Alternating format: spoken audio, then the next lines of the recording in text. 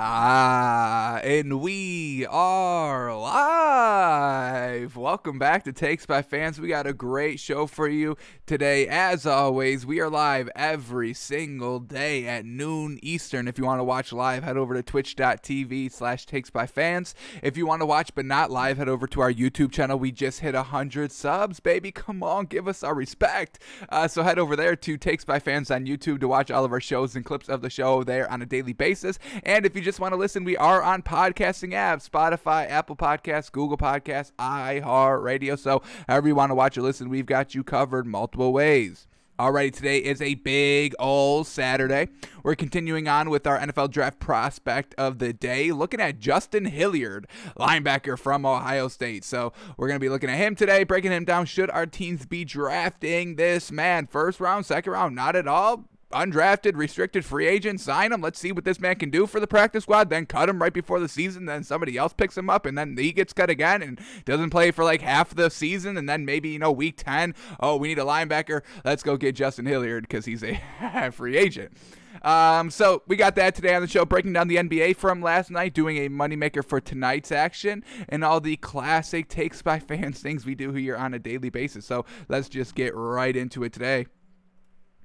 Alrighty, we don't talk baseball here on the show. I'm not a big baseball guy. Way too many games. I mean, at some point we need to see some urgency, right? So I only really watch baseball when it comes to playoff time. I mean, oh my God, those one and done games to get the I don't know how it really goes, but there's a one and done game at the end of the season to get into the playoffs, something like that, and that's just amazing. I mean, you play 182 games, and then it's coming down to one game to get into the playoffs. So I love when the playoffs really start here in baseball. That's really when I pick it up. Win or go home, I'm all about it. But these 182 games, I'm definitely not about. Way too many. Alrighty, but here we go. The Dodgers got their World Series championship rings, and man, oh man, I love championship rings. Look at these gleaming. It's so clean cut. The blue stands out so freaking much, and it's just so nice. I mean, look at this ring, folks. Man, oh man. So the Dodgers, LA Dodgers, won the World Series last year, and man, oh man, these rings are nice. You got the Dodgers logo on the side, the name, the number, the classic, the 2020 on the side. Man, I mean, just look at this. Could you imagine rocking this? I would rock this all day. I would never take this ring off. And then on the inside, the classic, how you got there, winning all the series and all that. But man, oh man, I love championship rings. Congratulations to the Dodgers for the World Series championship last season. I don't even know if they can repeat. I literally do not watch baseball at all besides the playoffs. But yeah, very well done for these rings. Man, oh man. Anybody got championship rings out there? I'm trying to get one. Damn. So clean. That's what I'm looking for. So just clean cut. There it is. Just the blue and white diamonds right on the face. Yes, sir. Man, oh man. Just looking real gleaming out here. Absolutely love them. So we'll see who's going to get the 2021 MLB World Series championship rings. Will the Dodgers repeat? Y'all tell me, because I don't know, honestly. All right, let's move on here. So yesterday, the lawyer for Deshaun Watson held a little bit of a press conference, and so we get some nice quotes by him, and we get another article. So let's get right into it. What is Rusty Hardin saying about Deshaun Watson now? So Rusty Hardin said he absolutely plans to take all 22 lawsuits filed against Deshaun Watson to trial. Not good. So doesn't look like a settlement is happening anytime soon, and that was kind of where they left the press conference last night. Kind of going in reverse order, playing the last to the first. But yeah, I mean, that was kind of something that we were kind of, talking about, when we talk about Deshaun Watson cases. Was he ever going to pay out all these women, all these 22 allegations? Because we see him losing endorsements, and we know the one girl was looking for $100,000, and he just lost $8 million. 22 times 100,000, that's 2.2 million. You could have just kind of paid it off quickly and try to get on with your life. Now, if you pay the accusers, then you're kind of admitting to some guilt there, and then once you pay them once, they'll always come back because they know you got that money. Oh my God, he just gave me $100K like that. I think I'm going to go for another 100 over there maybe 2 years from now. Oh, my goodness. I gave him a second chance. After he paid me off. I was like, all right, maybe we can have a working professional relationship again. But then he nutted on me again. I need 500,000 now, please. So does not look like settlements are going to be happening for Deshaun Watson. And then we also get another quote here by Rusty Hardin. Rusty Hardin says Deshaun Watson, quote, is dumbfounded by all that is going on. He explains Watson was in disbelief when he was told he forced a woman. Quote, I forced her? He said. Hardin then said Watson started crying. I've never been in this scenario where a woman has accused me of sexually assaulting her. So thankfully I'm not in this position, but if somebody said that I forced this woman into some sexual performances, I would probably have to say I forced her. No, I swear I did it. There was consent. I swear there was consent. I'm telling you, she's lying. So I'd probably be the same way. All right, we get another one here. Deshaun Watson's attorney Rusty Hardin just admitted that there were consensual encounters with the massage therapist, but says Watson never coerced or used his position as a celebrity to violate consent. And, that's going to be his defense here. These were consensual encounters. And unfortunately, when it comes to consent, how can you prove it? Oh, I said yes during the performance, but now I'm saying no now. It's definitely going to come down to he said, she said. And when you got 22 she's against the one he, the numbers, the odds are definitely not in favor of Deshaun Watson, but he's saying these were consensual encounters. What else is Rusty Hardin saying? Another quote here.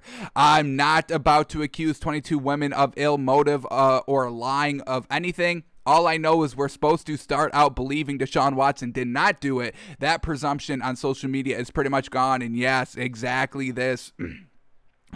You are innocent until proven guilty, and that's the great thing about the justice system in America, of how it's supposed to work anyway, that, you are innocent until proven guilty. It is your burden to prove that I am guilty, and I will defend myself by however I've got to do it, but I am innocent until you prove me guilty. So we do have to still take Deshaun Watson as innocent here. Yes, we can still, believe all those women as well that, they truly felt sexually harassed or sexually assaulted, but we still have to give the benefit of the doubt to Deshaun Watson as well. He is innocent until proven guilty. There is no verdict. They are taking these cases to trial. After the trial, then whatever verdict is rendered, that's how we have to live our lives in that reality, whether he's innocent or guilty. That is how it should go. No, if he gets, found innocent, you can't just be saying, he's still guilty, because that's not how it works here. That's not how it should work anyway. If he's guilty, that's fine. Get the punishment, whatever it is. If you have to pay all these women, he shouldn't have to do any time because these are civil lawsuits. But if he's guilty, then that's fine. But if he's innocent, that's also fine as well. So here we go, 22 women against Deshaun Watson. Let's see who's going to be found guilty, not guilty. Let's see who's going to be telling the truth once all the evidence comes out. We haven't even gone to trial yet. So, really any evidence that's kind of floating around is just kind of leaking from whoever leaks it. Everybody's got reason to leak things, but, let's have due process. You know what I mean? Let's not jump on anything currently, please. I know, and that's exactly, right again, right here, Rusty Hardin saying that presumption on social media is pretty much gone, because that's what social media is. You've got their fans against your other fans going at it. It's just a mess at this point. So, never great having, the media harping on an issue because it's 24/7. They're trying to break things every single day. They're trying to spin things every single day to get the one side riled up, the other side riled up, the Deshaun Watson fans riled up, and these women's fans all riled up. And we've been already seeing that on that one of the accuser's social media pages on Instagram for her business. They're just attacking this girl, and same thing with her reviews on Google, just kind of giving her bad reviews because they're in support to Deshaun Watson. So, man, oh man, social media is definitely making this case a little muddy, and we'll see if that ever makes a huge or maybe even a bigger impact than it already has in this case. Already more here. Rusty Hardin, another quote here says, millennials live on Instagram. Deshaun lives on Instagram. He does business transactions on it. So that was kind of another kind of why is Deshaun Watson going on Instagram for these massage therapists when he's a rich athlete and can literally get actual real I don't want to say real professionals because, you can make a business on Instagram. So let's kind of reword that. These kind of more expensive, because I don't know if Instagram massage therapists are asking 150,000 for a session. I don't know what the massage market is right now, but not going on Instagram, maybe going with a more long-term that's been here business, massage therapy business, than one that's on Instagram, maybe just kind of managed by one person. Yes, we are moving toward a more digital age. Obviously, we were in a pandemic. A lot of things were closed down. So yes, you had to kind of resort to social media. And that's what Deshaun Watson sees young. What is he, like 26, 27? Let's see because if he's going on Instagram, it just makes perfect sense. Let's see how old this man is. I'm going to say like 28.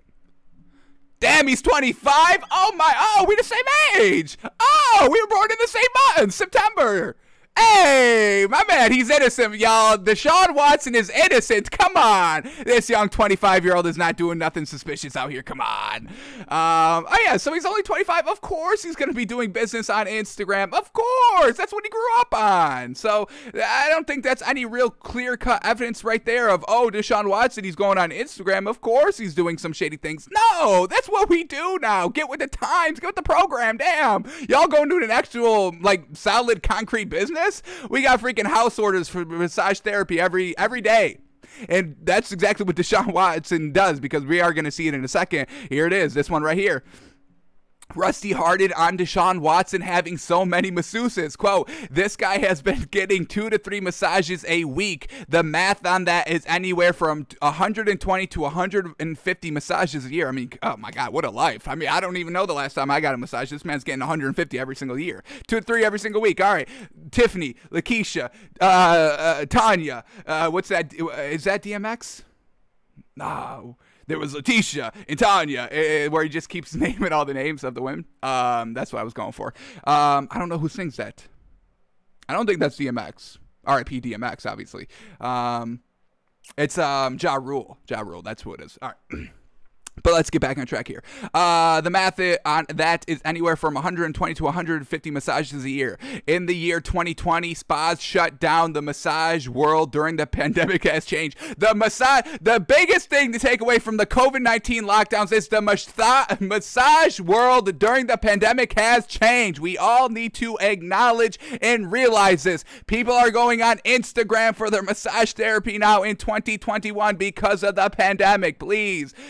That's what Deshaun Watson and Rusty Hardin are kind of advocating for out here. So he says that's why he used IG a lot, and it just makes sense, folks. So we can't really use that as an argument why Deshaun Watson must be guilty. This man's getting massages every day, had to resort to Instagram because he couldn't really go anywhere because it was all locked and shut down all year. Alrighty, let's see what else we get here just to kind of wrap up the press conference from yesterday. Let's see if ESPN is pulling any other good quotes from what the press conference was yesterday. Alrighty, so here we go. Deshaun Watson's lawyer, Rusty Hardin, acknowledged during a Friday news conference that there were some, quote, consensual encounters between the Houston Texans quarterback and some of the 22 women who have filed lawsuits against him. But he said at no point did Deshaun engage in any acts that were not, quote, mutually desired. Quote, were there sometimes consensual encounters? Yes, Hardin said. And the way that he says this, it makes him kind of sound guilty right here. Were there sometimes consensual encounters? Yes. So there were also non-consensual encounters. You should have just said all of these encounters were 100% consensual, but he phrases it not great here. Were there sometimes consensual encounters, setting up a question? Yes. So what were the other ones, non-consensual? So that was definitely not a great quote by this man yesterday, really kind of, damaging his client a little bit right there.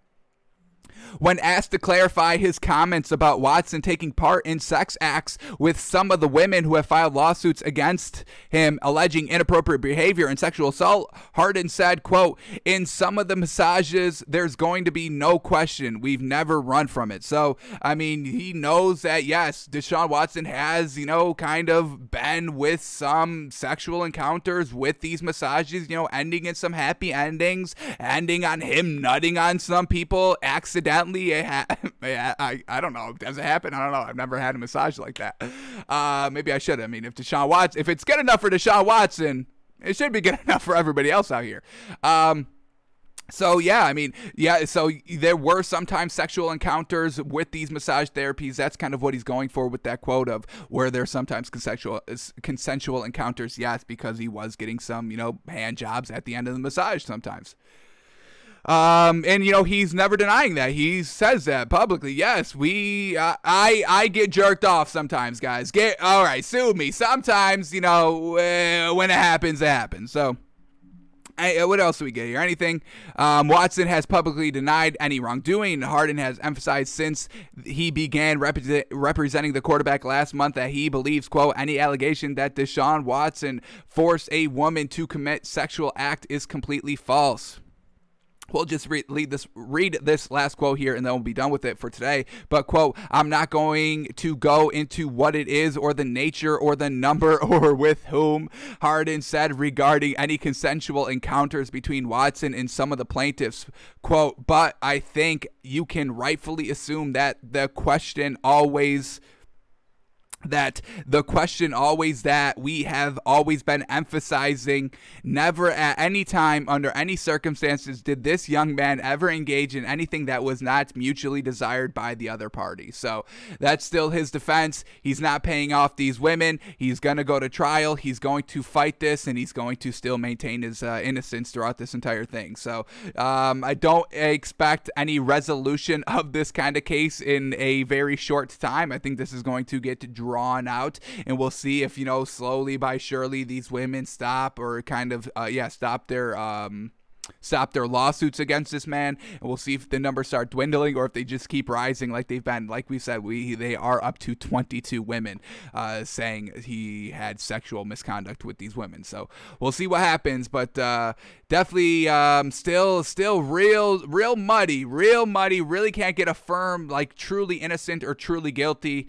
I think I'm kind of at 55% innocent at the current moment, I would say. So we'll see how it all ends out, but definitely interesting and definitely entertaining, I would say. I mean, all these good old quotes from these women, saying they got nut on. Obviously, not funny because it happened to real people, but still at the end of the day, it's just funny having that in quotes on kind of legal record. When they asked, the court stenographer to read it back, plaintiff, he nutted on me. Defendant, no, I did not nut on her. Lawyer, did you nut on her right arm? No, I did not nut on her right arm. Like, that's funny. All right, so that's where we're at with Deshaun Watson at the current moment. All right, but let's get in some good quarterback news. Yes, sir. Danny Dimes out here. Daniel Jones assembles the Giants offense for team workouts. He got Saquon Barkley, Kenny Golladay, Sterling Shepard, Evan Ingram, John Ross, Austin Mack, Nick Gates, and Will Hernandez, and others flew to Arizona to work out with Daniel Jones. I mean, look at this stacked roster for this man. Saquon Barkley, Kenny Golladay, Sterling Shepard, Evan Ingram at the tight end position, John Ross, who we know is a speedy wide receiver, so he's got all the weapons. He's got the great running game. He's got the great catching tight end. He's got the fast, speedy wide receivers. He's got the sure hands wide receivers, so he's really got everything. There is no reason for Daniel Jones to have not a great season this season. Let's get his official stats up of what he's done so far in his career. Because we have to kind of set a little bit of a bar going into the season. With Daniel Jones, I mean, he's really been flying under the radar a lot in kind of, his third season going in. Nobody really bashes Daniel Jones, which I do like a lot, but at some point we are going to have to kind of cut the strings a little bit and, say, all right, this man can or cannot play. I think he can play. I don't think, there's any question about it. Just kind of the poor kind of roster and, him going with the Giants, not really a great organization organization in total. They really kind of beefed that Eli Manning thing at the end there. So let's see what he did this last season. 62% completion percentage, 2,900 yards, 11 touchdowns, 10 interceptions. So definitely got to get better. He's winning more games, which is always great. 3-9 his first season, 5-9 his second season. So we have to see at least like an 8-9 season this season. Unfortunately, you can't get the benefit of the doubt of an 8-8 season anymore. Just truly unfortunate for Daniel Jones, as the season, the NFL season has been expanded by one game. But yeah, I mean, with this kind of loaded offense roster with Jason Garrett at the helm, I am a believer in Jason Garrett at the offensive coordinator position, folks. I am a big believer in that. So with all of that, we are going to have to kind of set a little bit of a bar here of how Daniel Jones needs to play this season. And we'll probably go a lot deeper into this once we get a little bit more closer to the start of the NFL season, once the NBA season is done and we have a lot more time in the show where we kind of go deep and dive into a lot more topics here and get us all ready and prepared for the 2021 season. But, I mean, we got to see him at least get to like 64% completion percentage, and that's not a big old jump, especially with the weapons that he has right now and just kind of the inflatedness of completion percentage from last season. Definitely got to get that up. Got to see him in like 3,400 yards. Got to see him in at least 15 passing touchdowns and under 10 interceptions. I do not want to see double-digit interceptions by Daniel Jones next season, but, you know, he's got all the tangibles to work with. He's a great kind of a potential dual threat as well. We'll see if they kind of incorporate some of that into the offense of this year for Daniel Jones, because we saw a little bit of it last season, him running the ball a lot. What were his official rushing numbers from last season? What do we got? 423 yards, 65 rushes, and he scored a touchdown on one of the rushes. So fantastic there. We know that he's got some decent legs. Jason Garrett really kind of brought that out last year in the offense. So we'll see if they keep that up, but he's got all these pieces around him to have a great season. We need him to start to step it up a little bit more. Got to see some success finally going into your third season, and I definitely think he can rise up to the occasion and do so. So definitely going to be watching this man heavy this season under a microscopic lens, if you will, and we'll be having updates throughout the entire season. But I'm definitely all on the Danny Dimes train, folks. Alrighty, let's move on to, what do we got? Cam Akers. We get a nice little highlight package from him because he actually had a really good season. Let's get his full stats up here from his rookie season with the Rams.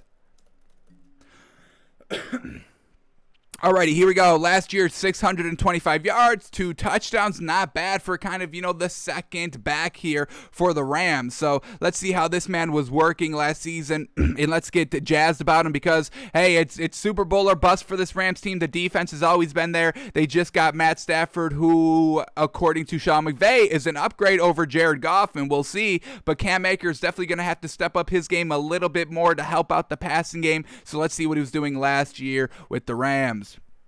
First game up here is against Washington, just right up the middle. This Washington defense early on in the season really was, you know, not very good. We see this is week 5 that this game was going on, and a nice big old run in Washington getting blown out 30-10 in this game. You know, we know Washington, you know, had, you know, a little bit of a hiccups in the first kind of half of the season, really cleaned it up in the back half because Ron Rivera, first year coaching, needed some time under him to get it all acclimated, and they really had a really great end of the half. So I'm expecting a lot of big things from Washington this season.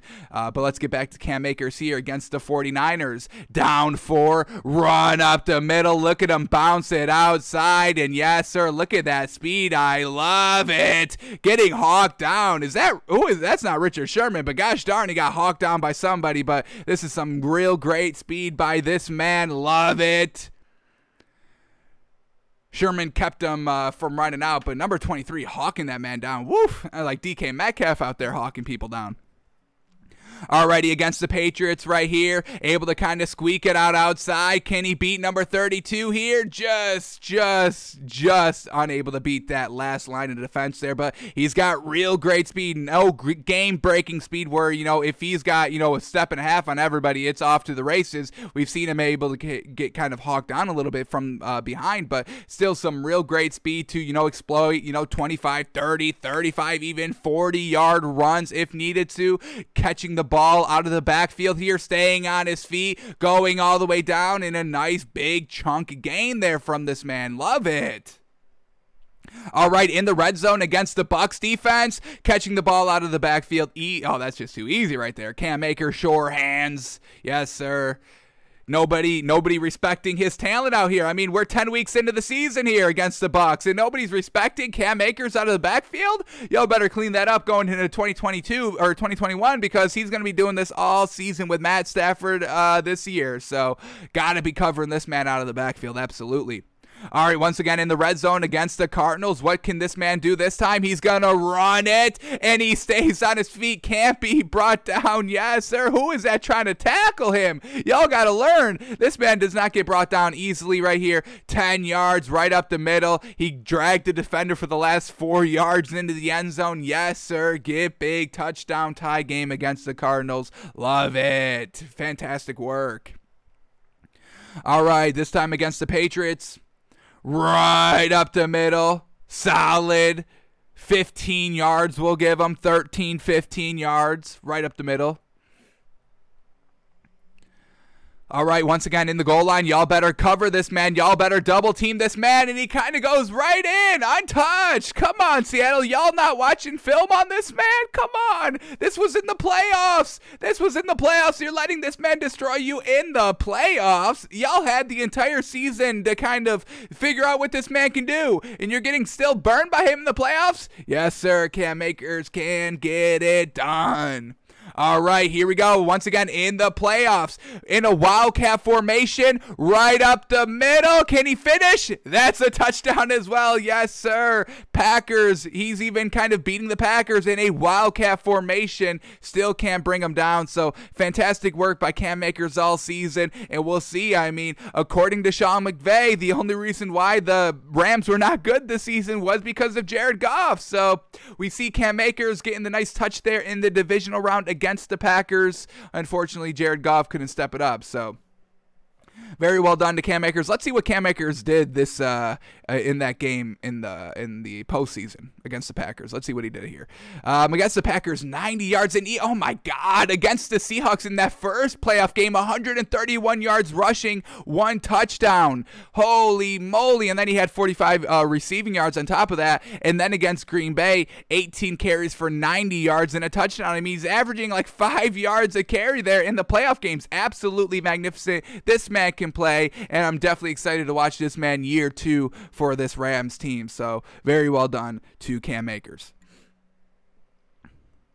Alrighty, yesterday, Warriors-Wizards game went down to the wire. Bradley Beal makes it a 3-point game. Steph Curry catches the ball, tries to shoot it off the inbound from 3, and unfortunately does not fall, and the Warriors end up losing. I mean, Steph Curry, you were getting on your team, these last, 2 weeks about how your team is just not stepping up and not getting it done, and I hope these losses sting because, we're supposed to be winning out here, but then I know it's a tough shot out here by 3, but you can't make the 3. I mean, now this is, on you for the loss. No, but, we don't see no teammates yelling at Steph Curry, so let me yell at Steph Curry right now. Curry, you can't make the last game-winning 3? Come on, that's your shot. You're the only one that can consistently make that shot. I hope this loss stings. It's against the Wizards, you garbage team. The Warriors are a garbage team, folks. They are trash. Steph Curry cannot lead a team. He can't get it done. He can't be reliable. He can't just be like, hang on, y'all. He can't do what LeBron James does every single season, which is just get on my back and I'll take you to the promised land, because Steph Curry's missing game-tying shots at the end of the game. Come on, Curry, get it done.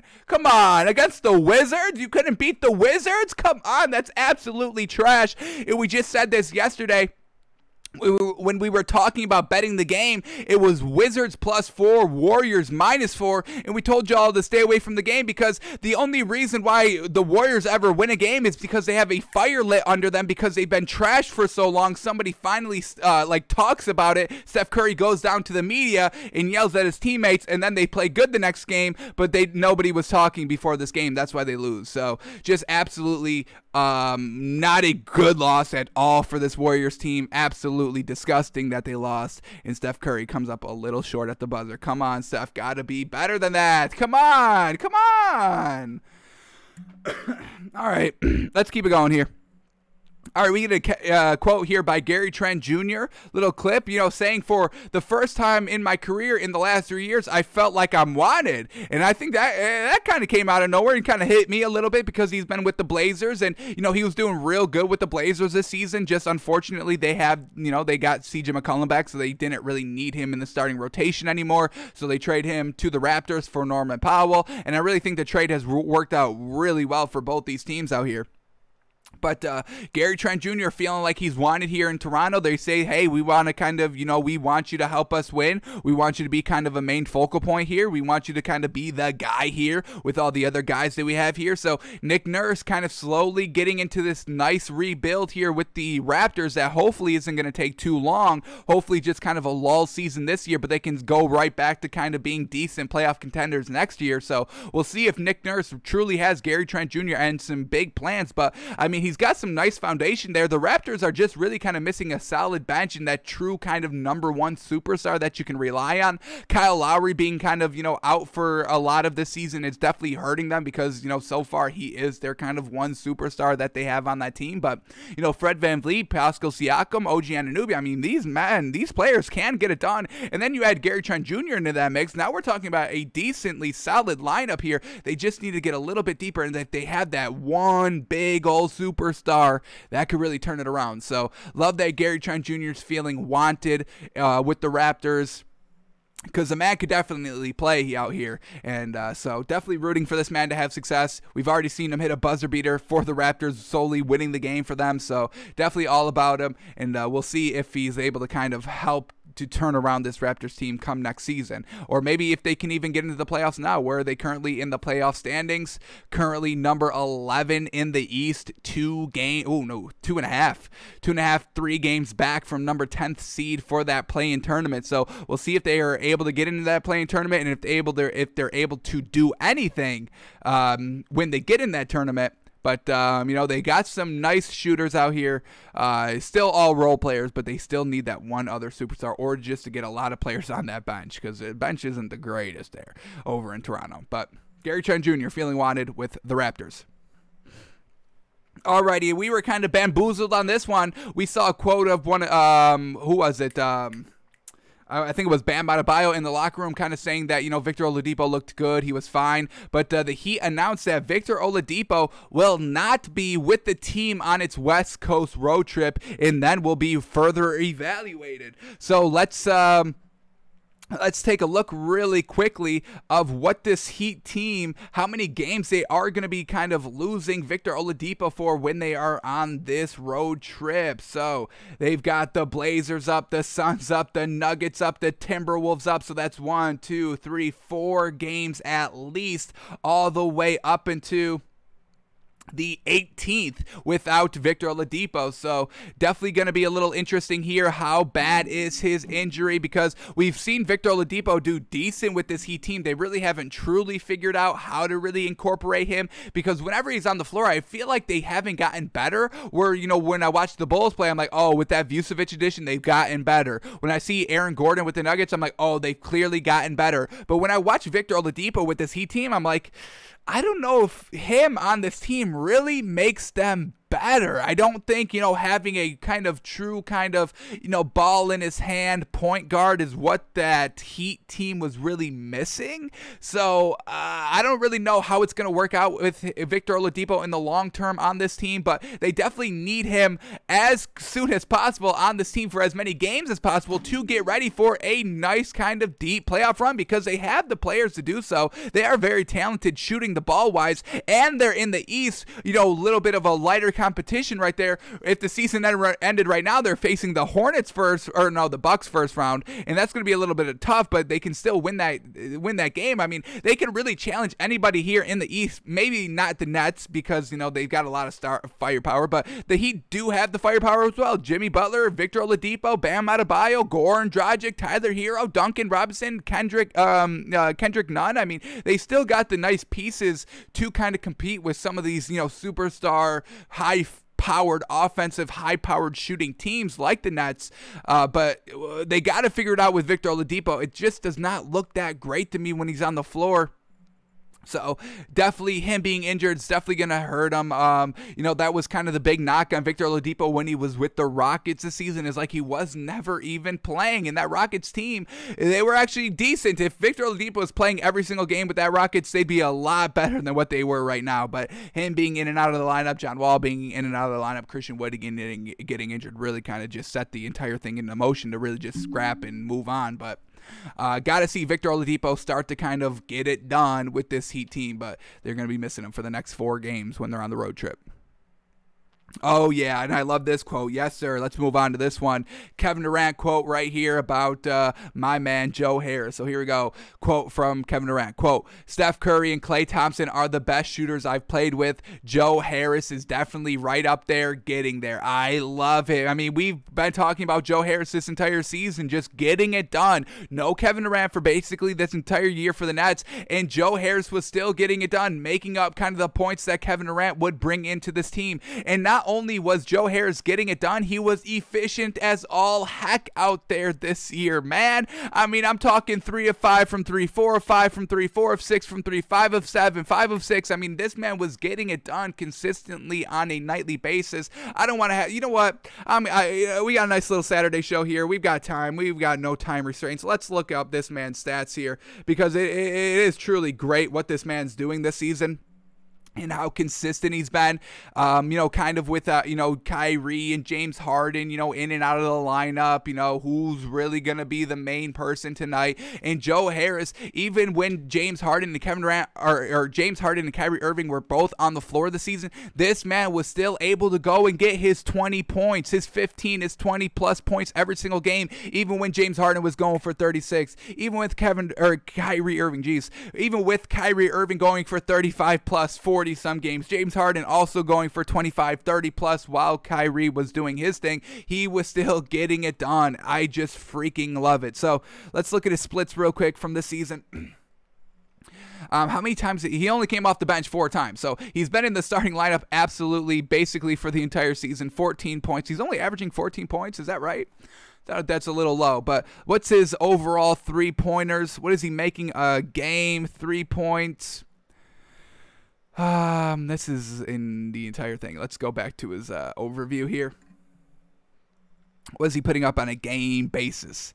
He's shooting 50%, 51% from the field this season, his best all season. I mean, when you're playing with the playmakers of Kyrie Irving and James Harden, I'm glad that this man's getting better. I mean, that just shows you that he is a true great talent. When he's got great other pieces around him, better kind of, facilitators of the floor, better ball passers, and this man just steps it up. And he's also shooting 48% from 3 this season. 48%. He's taking 6 threes a game, folks. He's taking 6 threes a game, the most he's ever taken his entire career. He's hitting the best he's ever hit his entire career, and he's playing with some of the best names there are in basketball. Kevin Durant, Kyrie Irving, James Harden, but he's still able to get production. That's what we're talking about with Joe Harris. So I'm definitely glad that Kevin Durant is truly recognizing what Joe Harris can do, and I absolutely love it. I love this Nets team. They are truly deep, and they've got shooters everywhere. Him and Bruce Brown can all get it done.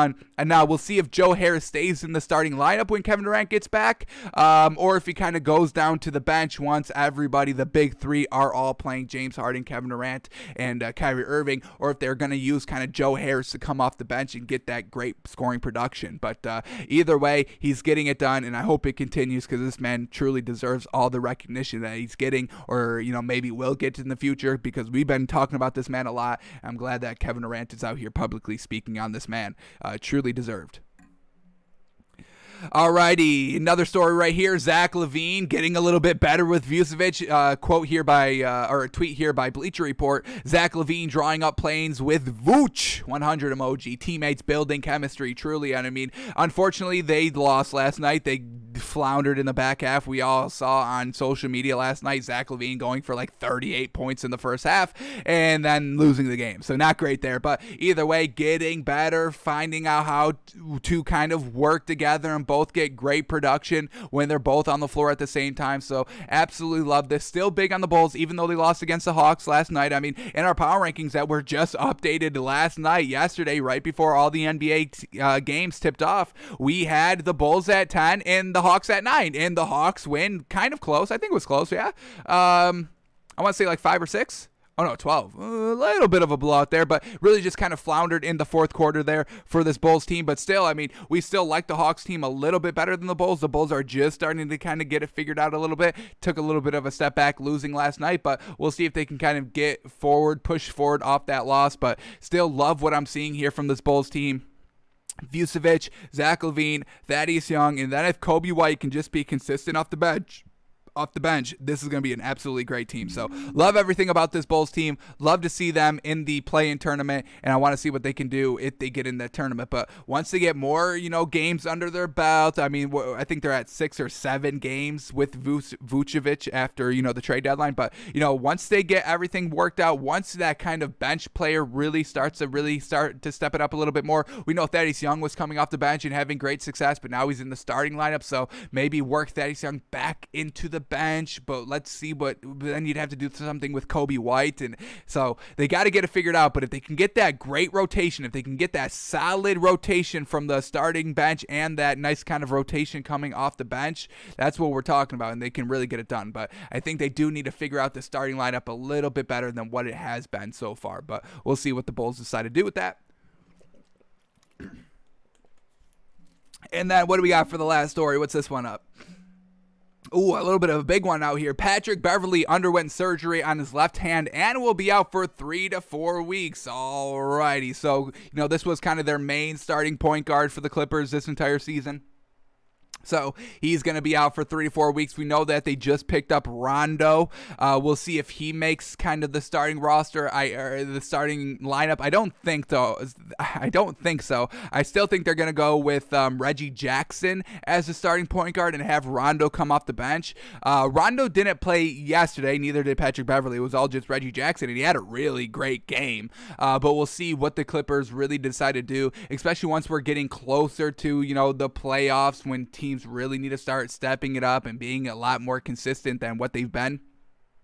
We'll see if they make the switch over to Rondo. But Patrick Beverley going to be out for 3 to 4 weeks. I mean, this Clippers team, they've been injured at the point guard, at the big position. Really nothing concrete there all season. So they definitely need to kind of shore it up, maybe the last, 2 weeks right before the playoffs start to really get everything solidified so they don't have a big old meltdown like they did last year in the bubble. So hopefully Patrick Beverley can get back here right before the playoffs start. Hopefully the Clippers are fully healthy right before the playoffs start so they can get that chemistry that's desperately needed when you make a long playoff run. But they just picked up Rondo, so hopefully he can kind of pick up some of the slack now that they're going to be one less point guard there for the Clippers with Patrick Beverley being out.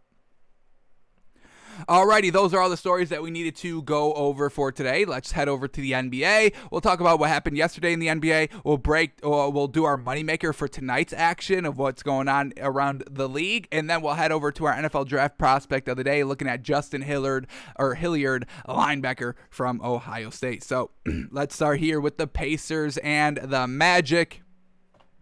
Our first time betting the Pacers last night in our moneymaker, took them -4.5, and they win by 5. That's what we're talking about. Pacers getting it done.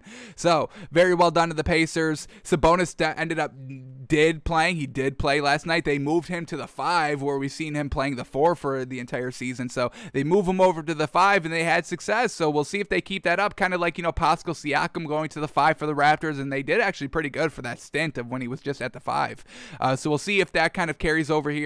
Obviously, we know that, no Miles Turner, so probably not. Miles Turner is not going to be out that long, I don't think. All right, so here we go. Pacers. Let's start here with Malcolm Brogdon at the starting point guard position. 11 points, 4 assists. Karis LeVert, 11 points, 7 rebounds, 2 assists. I mean, he hasn't really been shooting consistently great out here. 33%, 0 of 2 from 3 for LeVert. Sabonis at the 5, 16 points, 6 assists, and 15 rebounds. Yes, sir. Edmund Sumner taking over for Sabonis' spot there at the 4, 12 points. Only 1 assist, no rebounds. And then Justin Holiday to round out the starters. Only 3 points and 3 rebounds on only 3 shots. So, all right, decent all-around scoring there by the starters. But look at this bench. Yes, sir. Doug McDermott, 19 points off the bench, 6 rebounds on 61% shooting. And Aaron Holiday also off the bench, 20 points, 3 assists, 2 rebounds on 50% shooting, and 6 of 10 from 3. Jeez Louise. So the bench really got it done for this Pacers team, and they're able to kind of win without Miles Turner. So a good side there. It was only against the Magic, but hey, a win is a win, and we'll give it to him. All right, let's go to the Magic now. For that kind of first week after the trade deadline, this Magic team was going crazy if everybody's stepping up. But now we're starting to see, yeah, this Magic team really is not that good. These kind of next man up mentalities can only go so far, and they've been crashing and burning ever since. So here we go. The starting lineup, Michael Carter-Williams at the 1, 9 points, 3 assists, 2 rebounds. Dwayne Bacon still at the 2, 7 points, 4 rebounds. Wendell Carter Jr. at the 5, 8 points, 9 rebounds. Chuma Okeke, 8 points, 7 assists, 6 rebounds. And then James Ennis III, 14 points, 4 assists, 5 rebounds. I mean, that's just lackluster scoring from the starters. I mean, only 1 starter in double-digit figures for the points column. I mean, not good at all. All right, now let's go to the bench. Some decent performances here. We get Terrence Ross, 24 points, 4 rebounds. Obviously, he's probably their best player that they have on this team. And then Mo Bamba getting some nice action out here, 22 minutes off the bench, 14 points and 6 rebounds. So the bench kind of got it done. We'll kind of start to see what this kind of starting rotation can be, because they do have some nice pieces here. Maybe elevate Terrence Ross to the starting lineup. Mo Bamba potentially, maybe keep him off the bench, but they do still have some nice pieces here. They just need to start to kind of get it figured out all together. This is still a decent team. I mean, if they get the rotations right, this team could be decent. Not great, be decent. But we know they basically traded all their pieces away at the trade deadline, so we don't expect them to be good anyway. But Pacers get the win. Very well done. 111-106. Alrighty, now let's go to the Celtics and the Timberwolves. And man, oh man, we had the Timberwolves +9. They kept it close all game long till the fourth quarter. They kind of floundered a little bit. They were able to get it done at the end of the fourth quarter to tie the game and bring it into overtime. But then they go and lose by 9 in overtime. So a little bit of a wash there by this Timberwolves team. So let's start here with the Celtics since they won the game, and we got to start with Jason mother-loving Tatum. This is what we're talking about, and this is the only reason why they were competitive in this game, because we know their bench is absolutely trash because they don't have Evan Fournier. So it really just comes down to Jason Tatum and Jaylen Brown to really kind of carry this team when they don't have that depth off the bench because of, injuries or COVID-19 or whatever it is. But Jason Tatum last night, 53 points. 4 assists, 10 rebounds on 64% shooting, 6 of 10 from 3. Just a magnificent night by this man getting it done, and was really kind of the main reason why they won, him putting the team on his back. So I definitely respect the hell out of Jason Tatum for this performance. Get it done, young fella. Absolutely transhuman. What he did last night was transhuman, folks. Truly great. All right, Jaylen Brown. 26 points to go along with that. Truly well done as well. I mean, I wasn't joking the other night when I said that Jaylen Brown and Jason Tatum would have to kind of go for combined for 80 points if they wanted a chance to win without Evan Fournier. And the same applies. Whenever Evan Fournier is not playing anymore, their depth at the bench is absolutely garbage. So they do need to combine for 80, and they just combined for 79 last night. That is not a mistake, folks. I'm telling you, they need to combine for 80 if they want a chance to win when they're not that deep off the bench, and there they are, combining for 79.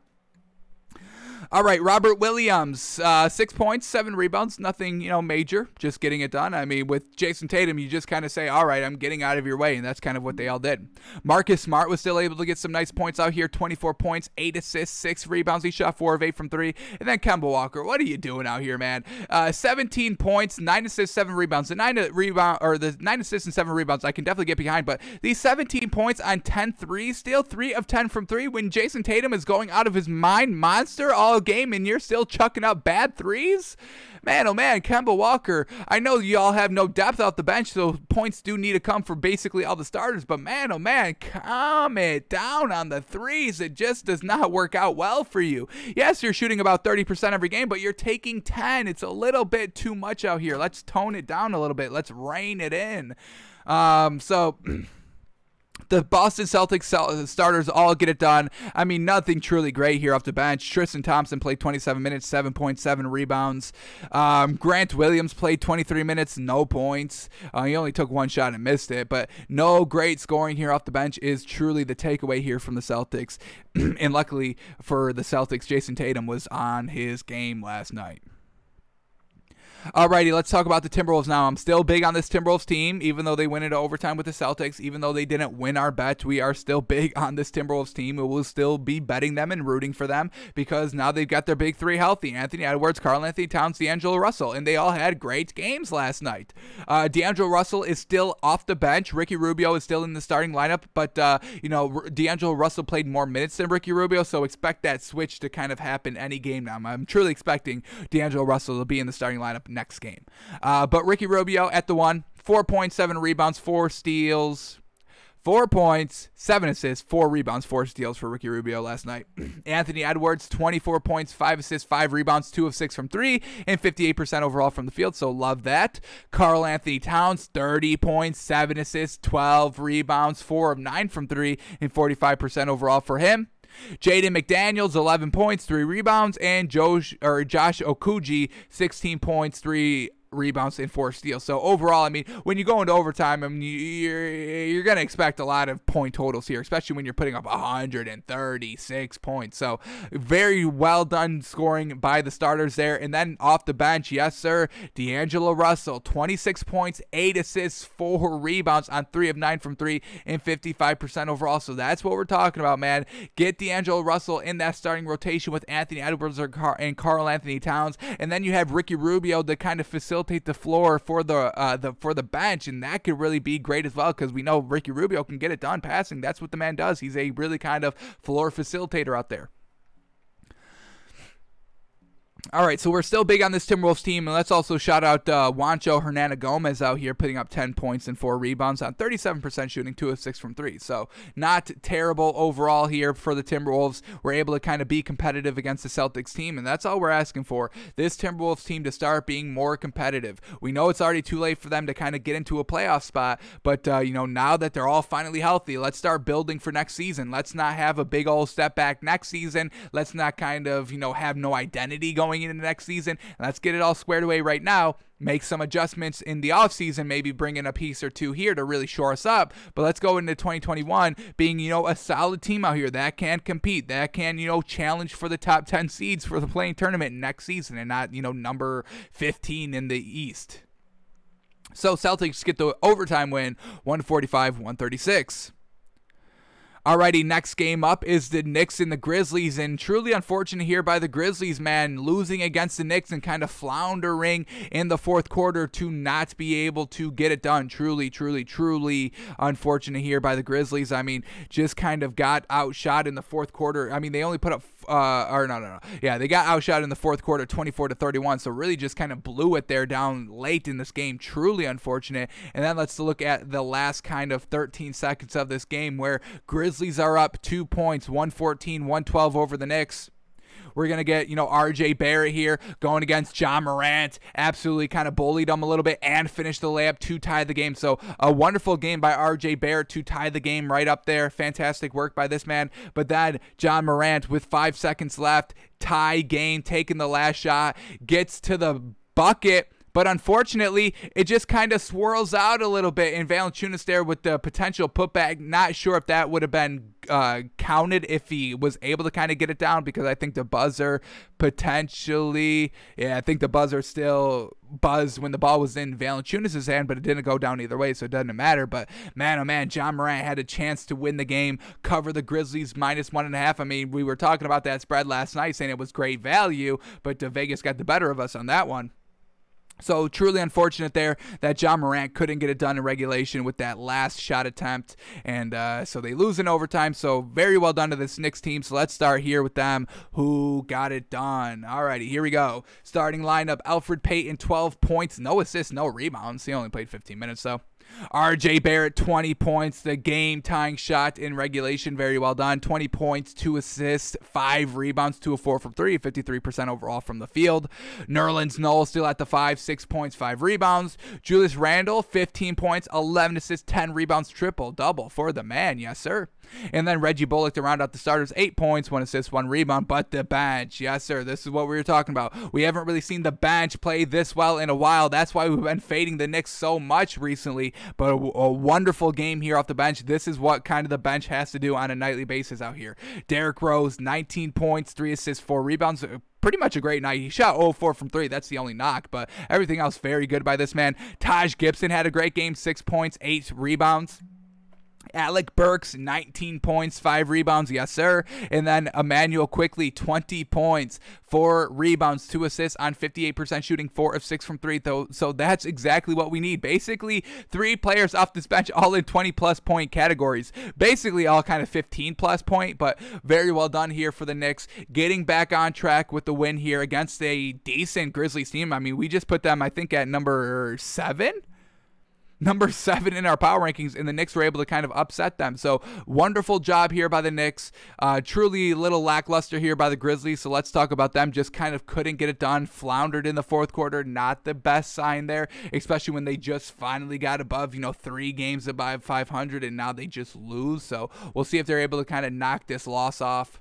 But Ja Morant led the scoring for this Grizzlies team, 26 points, 6 assists, 4 rebounds. He shot 4 or 5 from 3, magnificent there, and 50% overall from the field. Grayson Allen, 10 points, 4 assists. All right, not a great game, but, he got us to 10+. That's exactly what we want Grayson Allen to do. Decent defense, get us at least 10, and that's what he did out here. 1 of 4 from 3, could have been a little bit better, but overall a decent night by Grayson Allen. Jonas Valanciunas, 20 points, 14 rebounds. Great night by him. Dillon Brooks, 23 points, 5 assists, 3 rebounds. That's what we're talking about. And then Kyle Anderson, 15 points, 5 assists, 6 rebounds, 2 blocks, 1 steal. That's what we're talking about. So overall, this starting lineup got it done. They just don't have that great bench, and that's still one of our knocks here on this Grizzlies team. Desmond Bane had a great night off the bench, 16 points, 2 assists, 5 rebounds. But other than that, nothing truly that great. Brandon Clark, 5 points, 4 rebounds off the bench. Xavier Tillman, 6 points. He had 4 assists and 5 rebounds, so that's all good. But we need scoring coming off the bench. And then Tyus Jones, 8 points, 1 assist, 1 rebound off the bench. So that's what the Grizzlies need. They just need some nice bench scores. Got to start getting some of these players in 10-plus point categories. Desmond Bane was able to do it, but let's get some more players to do it as well out here. So Grizzlies end up losing, unfortunately, in overtime, 133-129. Alrighty, next game up is the Hawks and the Bulls, and the Bulls kind of blew it a little bit out here in the fourth quarter as well, getting outscored 24-34 in the fourth quarter, getting outscored 18-33 in the third quarter. So really just kind of, Zach LaVine came out firing, putting up 38 points in the first half, and they just floundered in the second half. They're like, all right, now what do we do? Now who's going to put up 38 points in a half? Zach LaVine, can you do it again? Oh, you only put up 12 points in the second half? All right. Who's up? Who's going to get score out here? So, little lackluster scoring last night from the Bulls team all around. Zach LaVine going absolutely beast mode in the first half did not translate to a win, unfortunately, for them. So let's start here with the Hawks. Trae Young, he said, oh, you're going to go for 50 points in the game? Well, I'll try my damnedest, and I'll put up 42 points, 9 assists, 8 rebounds. He shot 60% from the field, just unfortunately 1 of 6 from 3. So not great at the shooting 3 efficiency, but overall a great night on what he did. Bogdanovich, only 10 points, a little bit of a light night of what we've been kind of accustomed to these last couple of games from this Hawks team. 10 points, 2 assists, 4 rebounds, 0-4 from 3, unfortunately. Clint Capella, yes, sir. 22 points, 10 rebounds, get it done. Solomon Hill, no points on 2 shots, 3 rebounds. And then Kevin Huter still at the starting 3 here. 11 points, 5 assists, 2 rebounds on 62% shooting. Very well done. All of his misses were from 3, unfortunately. 1 of 4 from 3. And then their bench, I mean, Danilo Gallinari, yes, sir, 20 points, 6 rebounds off the bench to get it done. And then Lou Williams, only playing 17 minutes off the bench, 9 points, 5 assists. So still decent there by Lou Williams. Danilo Gallinari steps it up big time. Trae Young steps it up big time, and they're able to beat the Bulls. So very well done to the Hawks. Like we said, just updated these power rankings yesterday right before all these games, and we put the Bulls at 10 and the Hawks at 9. And, I mean, this game played exactly how kind of our power rankings went. So, very well done to us for calling it. But let's talk about the Bulls now. What went wrong with them? Well, Thomas Satoransky out here putting up no points. No points on 6 shots. He had 10 assists, so I'll give him that, but still got to score the ball, man.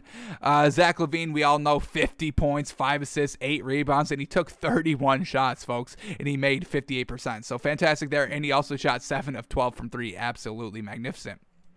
Vucevic out here doing good things, 25 points, 10 rebounds, only 2 assists. So, a little light in that department.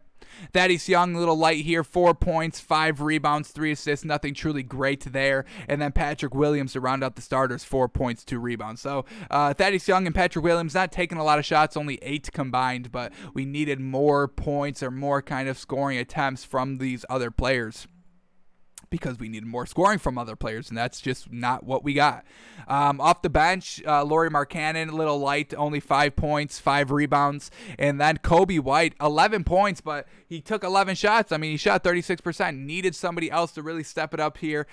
Just couldn't get it done. Daniel Theis, let's talk about him because we are interested in kind of his development here for this Bulls team off the bench. Daniel Theis, 4 points, 3 rebounds, but only in 11 minutes to play. So not terrible overall by this man, but definitely had to get scoring from somebody else besides Zach LaVine and Vucevic, and truly nobody else did. And I understand, 75 points combined by those two, scoring is going to come light by everybody else, but still needed something else because, at the end of the day, you lose by 12.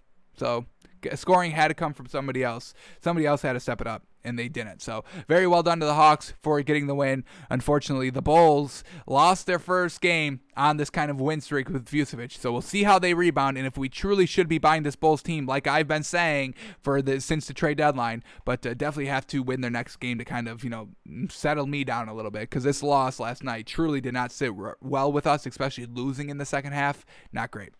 All right. I'm taking a little pause here. I got to blow my nose, so give me 2 seconds. I will mute. No, I'm not going to mute the mic. You're going to listen to it.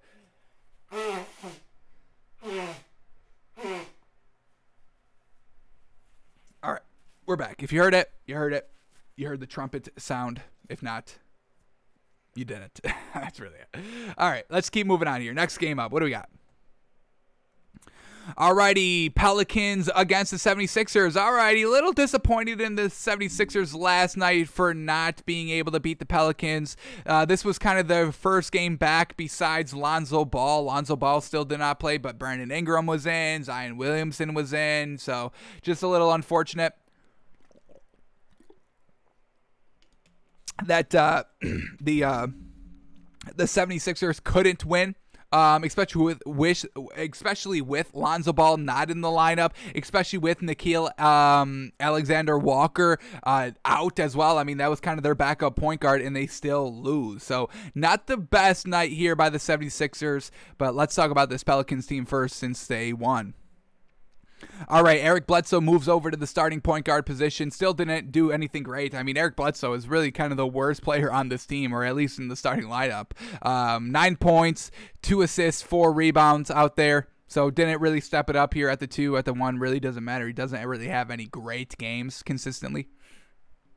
All right, Najee Marshall fills in for Eric Bledsoe, who filled in for Alonzo Ball at the starting shooting guard position. 1 point, 4 assists, 3 rebounds on 0-4 shooting. Jesus, way to not step it up. I guess we should say he had good defense. He was a +7 out there, but they won, so all right. What was this win? What was it? How many points? 7. All right. All right, then we got Steven Adams, 7 points, 3 steals, 1 assist, 5 rebounds. A little light by him, but then we get Zion stepping it up, 37 points, 8 assists, 15 rebounds on 53% shooting, efficient as always. And then Brandon Ingram, not efficient as not even close to efficient. I mean, 17 points, 2 steals, 2 assists, 8 rebounds on 23% shooting on 21 shots, and also 2 of 9 from 3. So kind of very awful there by Brandon Ingram, but they still get it done. This is not a good look here by the 76ers team for losing this game. All right, off the bench here for the Pelicans, nothing great either. Willy Hernangomez, 10 points, 10 rebounds. I'll give it to him in 19 minutes. That's actually really great. Very well done by him. And then who else do we get here? Jackson Hayes. Yes, sir. Love it as well. Only in 19 minutes, 12.6 rebounds. So Willy Hernangomez, Jackson Hayes able to get it done here for the bench for the Pelicans. But still, I mean, they only put up 101 points. What happened to this 76ers team? Who did not step up here? Before we even look, I'll call it out. Danny Green and Seth Curry, this has them written all over it that they did not get it done. So let's see what we get here by the 76ers. Here we go. I mean, this is their starting lineup here. Ben Simmons, Seth Curry, Joel Embiid, Tobias Harris, Danny Green. Everybody is good to go here. So let's see who do not step up. Alrighty, Ben Simmons, 10 points, 5 steals, 6 assists, 9 rebounds. Classic game. He was also a +5 in a loss. So doing what Ben Simmons does, defense. All right, Seth Curry, no points on 0 of 7 from the field. I mean, classic Seth Curry game. He is the worst player on the 76ers team, at least in the starting rotation. He does not step it up ever, man. Truly unfortunate.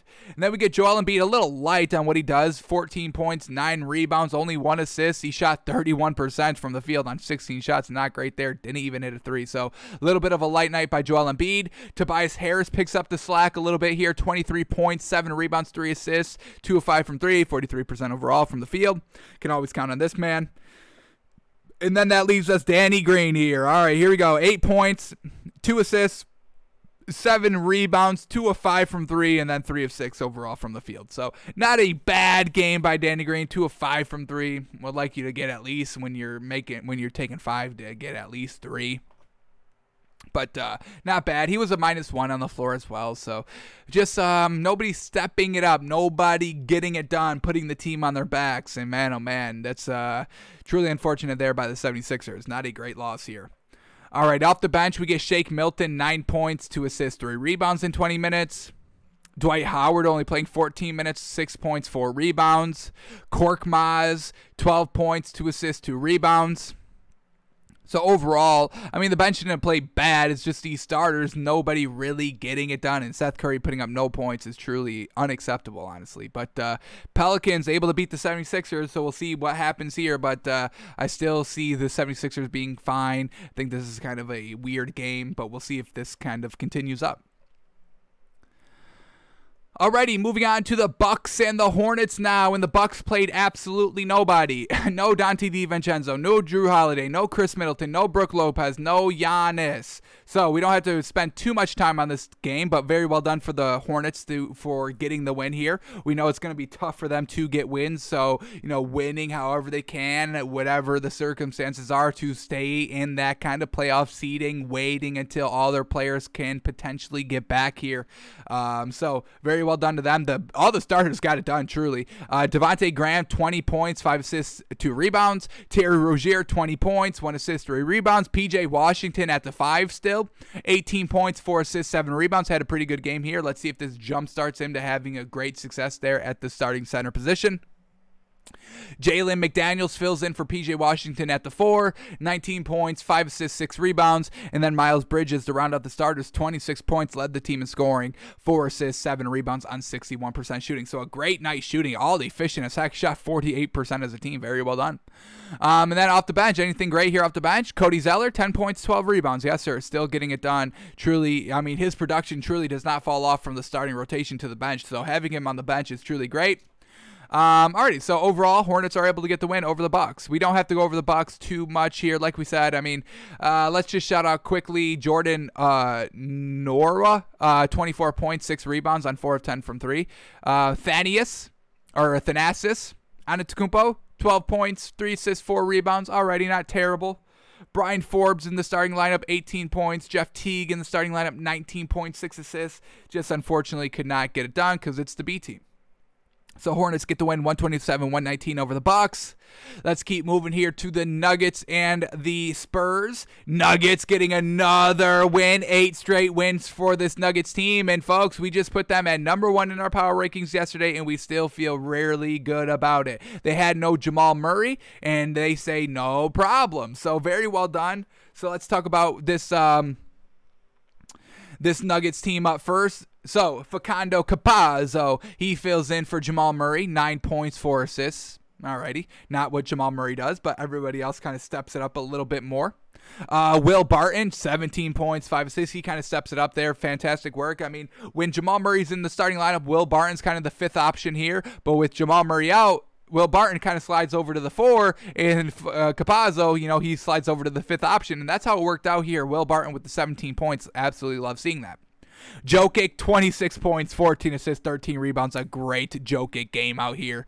Aaron Gordon, 11 points, 2 assists. Alrighty. And then we get Michael Porter Jr., 22 points, 10 rebounds, 2 assists, and 2 of 7 from 3. So not great there, but he shot 53% overall. Also got those 22 points, so that's what we're talking about.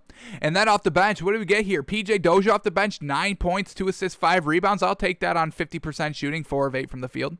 Monte Morris put up 21 big old points off the bench, 2 assists and 3 rebounds to go along with that. And the man shot 87% from the field and 5 of 5 from 3. So magnificent game there. Truly needed with, no Jamal Murray out there. So very well done for Monte Morris to step up. I think we saw Monte Morris step up in that first game because I think Jamal Murray's been out these last 2 games, and Monte Morris was at that number 1 position instead of Campazzo. But we get Campazzo here in the starting lineup, Morris off the bench, and Morris really got it done out here. So truly very well done here by the Nuggets, getting a little bit deeper here, getting more experience for this bench team to step it up a little bit more. Not having Jamal Murray, and they took full advantage of it, keeping up that winning streak. Loving that we can kind of decently count on this bench a little bit. It's not the best bench, PJ Dozier, Monte Morris, Paul Millsap, Facundo Campazzo when Jamal Murray's in there.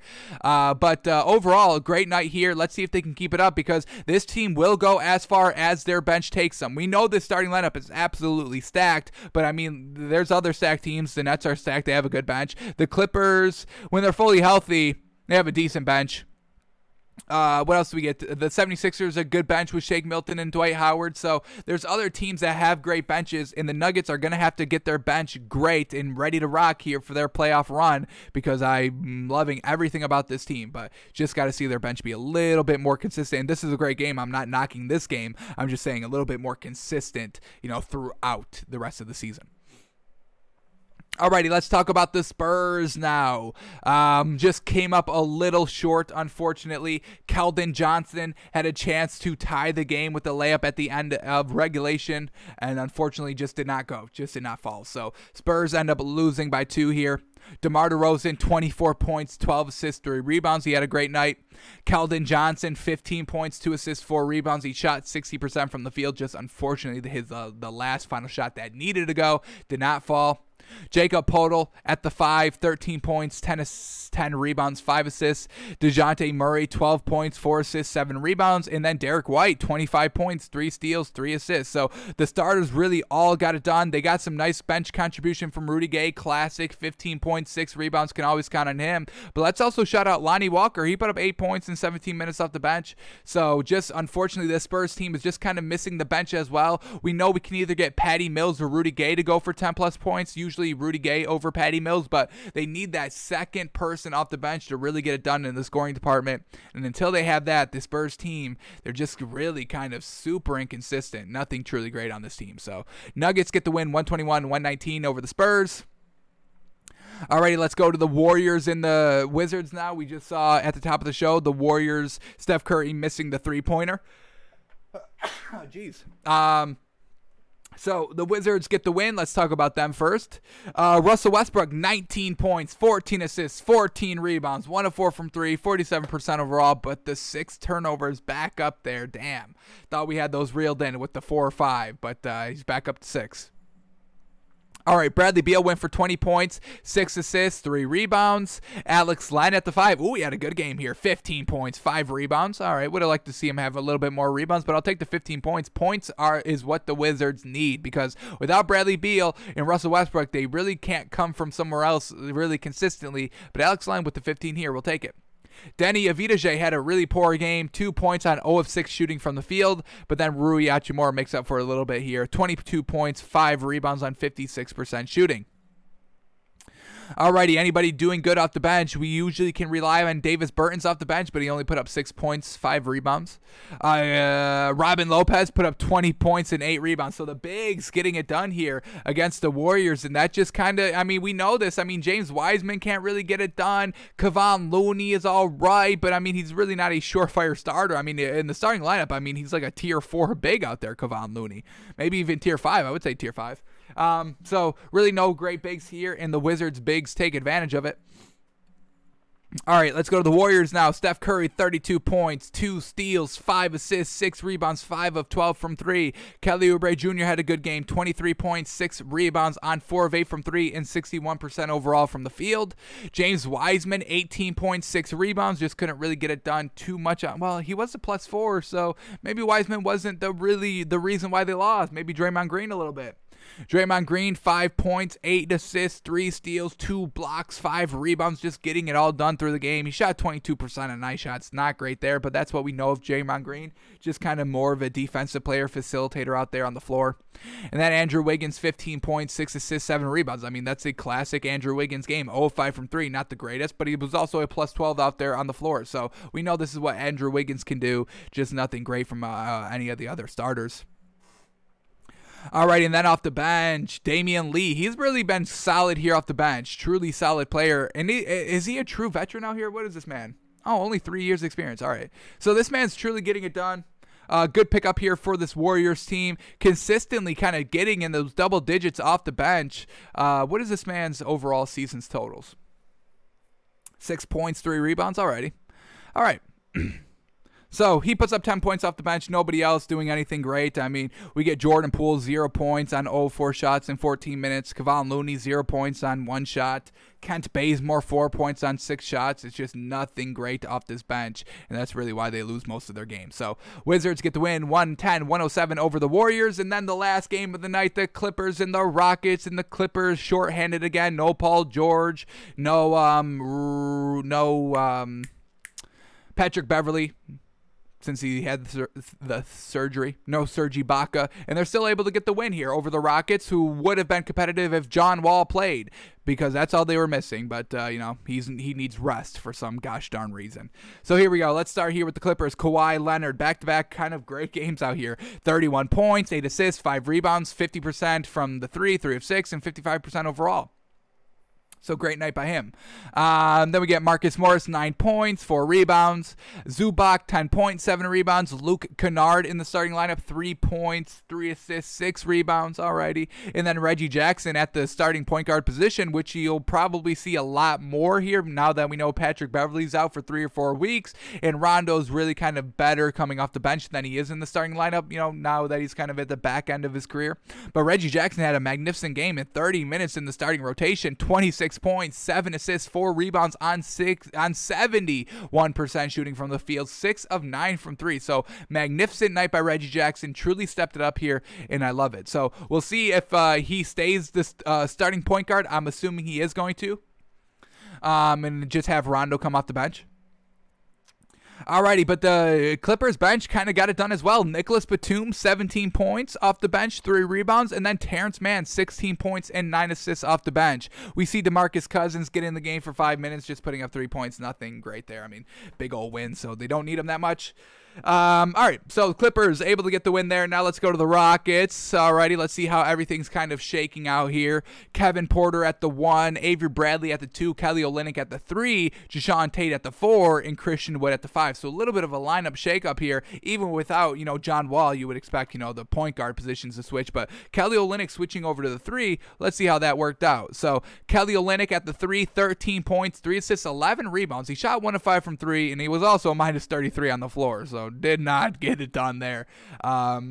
Not the 3. He's not a 3 guard. He's not a 3 kind of forward out there. Coming off the bench, maybe playing at the 4 with Christian Wood. We've seen some decent games already, but here at the 3, I would say his worst performance. All around defensively, 1 of 5 from 3, nothing truly great.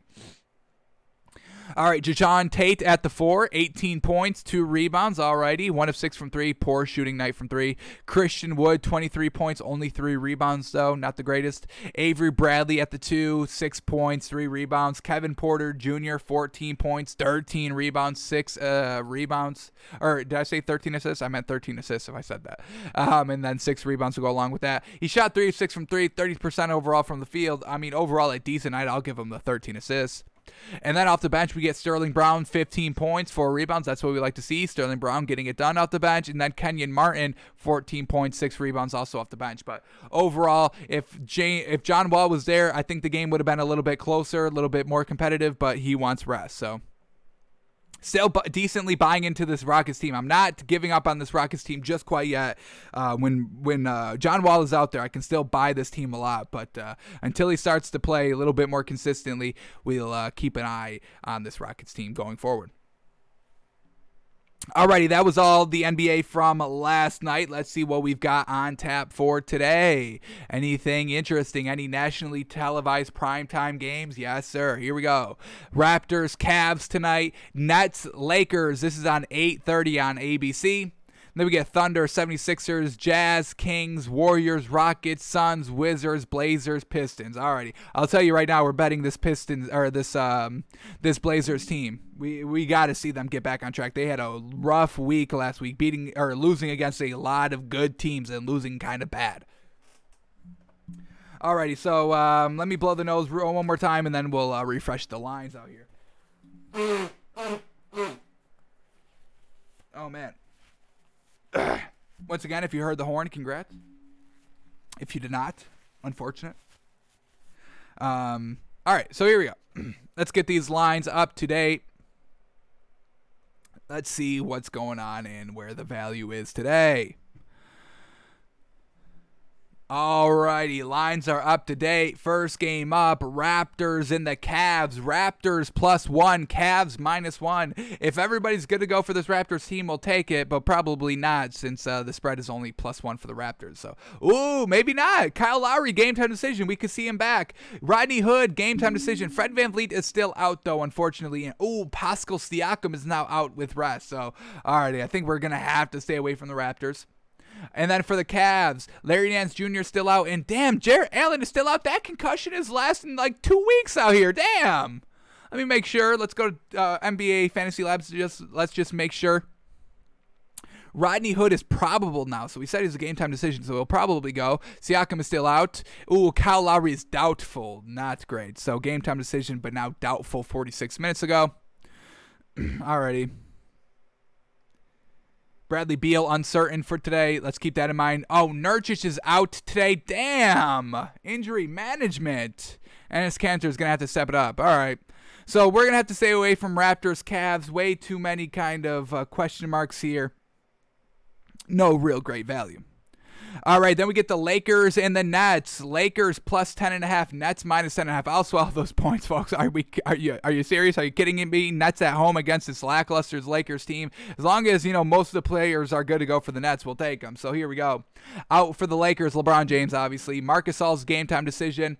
Jared Dudley's out. Anthony Davis is out, and Kyle Kuzma's a game time decision. Kyle Kuzma, you better freaking play this game. I mean, you didn't play last game and they lost. Andre Drummond's good to go. And then for the Nets, James Harden. Oh, damn! James Harden is out? He's still out. I forgot they kind of switched over from Kevin Durant and Kyrie now. So Kevin Durant, Kyrie, good. Tyler Johnson out, Landry Shamet, a game time decision. So I get the Nets minus 10.5 against a Lakers team. They're going to want to stunt on this team, so they'll win easy here, no problem. Lakers are absolutely not great, definitely against like good teams. I mean, they lost against 6 against the Heat, and I mean the Nets have way more consistent firepower than that Heat team does. So Lakers, they can try to get it done defensively, but at the end of the day, the firepower of the Nets will get it done. So we'll swallow the 10.5. The bet the Nets big, folks. It's back. BTNB, baby. Bet the Nets big. It's back. Here we go. Alrighty, next game up is Kings Jazz. Kings plus 12, Jazz minus 12. Alrighty, we just saw the Jazz blow out the Blazers. Alright, for the Kings, Marvin Bagley is still out. And then for the Jazz, Jordan Clarkson's a game-time decision and Juwan Morgan a game-time decision. So, not bad there. Jazz minus 12 seems good. The Kings, they keep games close sometimes. You know what I mean? When was the last time the Jazz played? Thursday, so they had that game of rest in between. The Kings just also played Thursday as well. Well, if we already swallowed 10.5 here for the Nets. Let's swallow 12 here for the Jazz. There's really no reason why they shouldn't get it done. I mean, the Kings, man, they're super inconsistent. Luke Walton's a garbage coach, so we'll go with the Jazz here. We'll take them minus 12. We'll swallow it. Alrighty, then we get the 76ers and OKC Thunder. 76ers minus 10.5. Thunder plus 10.5. Out for the 76ers. Joel Embiid's a game-time decision again. Are we just going to get this one in, one out? Is that what it's going to be by him? And then for the Thunder, Shai Gilgeous-Alexander is still out. Luguentz Dort is a game-time decision, so he'll potentially play out here. Mike Muscala's out. Isaiah Roby, game-time decision. Darius Bazley, game-time decision. Josh Hall, game-time decision. So, I mean, we just took the 76ers last night, and they really lost and disappointed us truly last night. So, we'll have to stay away from them tonight. Oh, my God. Look at these big old spreads tonight. Damn. Oh, damn. This next one up. Wizards, Suns. Wizards plus 12. Suns minus 12. Alrighty. Suns, just coming off that 2 back-to-back day dreaded big old games against the Jazz and the Clippers. They beat the Jazz, lost against the Clippers.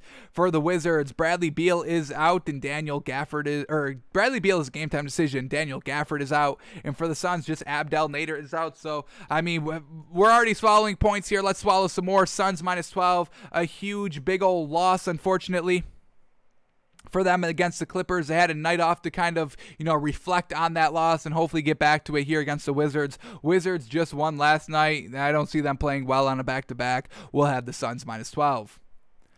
Alrighty, then we get Rockets and the Warriors. Ooh.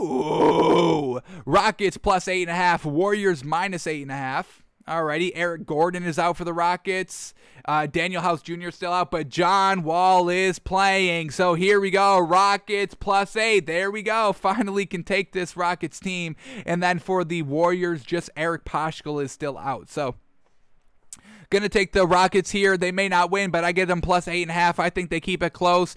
This Warriors team has nothing great. We don't have to really worry about them at any point. We got Christian Wood, who should be able to take care of, James Wiseman and Kevon Looney very, very well. Kelly Olynyk maybe will get locked up by Draymond Green, but at the end of the day, we don't have to worry about Draymond Green putting up points where we know Kelly Olynyk can. So we'll take the 8.5 here. Warriors on a back-to-back.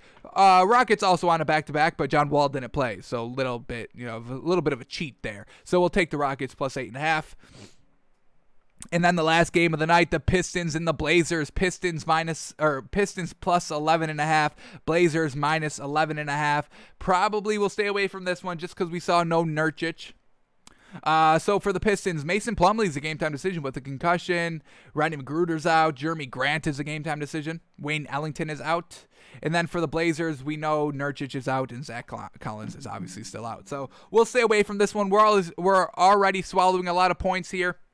This Blazers team needs to get back on our good graces. We've kind of fallen out of them, and that's kind of big on us because we've been big on them. We like to root for this Blazers team. We like Damian Lillard. We like what they've been doing. They're decent in the playoff hunt here for the West at number 6. But this last week, losing, getting blown out against the best teams, it really left a bad taste in our mouth. So we'll observe them. We'll wait for them to kind of start winning games, and then we'll get right back on them. But they got to prove it to us first. So we got a nice little 4-teamer here for tonight. Nets minus 10.5, Jazz minus 12, Suns minus 12, and then the points of the night, Rockets plus 8. We love it. Plus 8.5, even better. All right, so that's our moneymaker for tonight's action. Alrighty, now let's head over to our NFL draft prospect of the day. We are in a 73 NFL day countdown to the NFL draft. We are currently on day 57. So our prospect of today is Justin Hilliard, a linebacker from Ohio State. So we'll look at the stats, we'll look at the film, and see where this man should be drafted as. Should our teams be taking this man in the first round, first overall pick? Can he rival Trevor Lawrence for a first overall pick? Absolutely not, but well, let's see. So here we go. Justin Hilliard, linebacker, Ohio State. All right, 6'1", 231, good size for a linebacker here. Let's see what he's doing in the stat. Oh my God. He's got what? He's been at Ohio State since 2015. Damn, didn't play 2015, redshirted. His first season, freshman season, only played one game, and then, everything went back on track from 2017. Onward. Okay, here we go. So we'll just take it off here from 2017, his sophomore season officially. 11 games played. He had 14 total tackles, no picks, no pass defenses, no fumble recoveries, no forced fumbles. Then in 2018, his junior season, 20 total tackles, no sacks, no interceptions, 2 pass defenses, no fumble recoveries, no forced fumbles. 2019, 10 games played, 13 total tackles, 1 interception, alrighty. No pass defenses, no forced fumbles, no fumble recoveries. And then this season, 2020, his second senior season here, officially.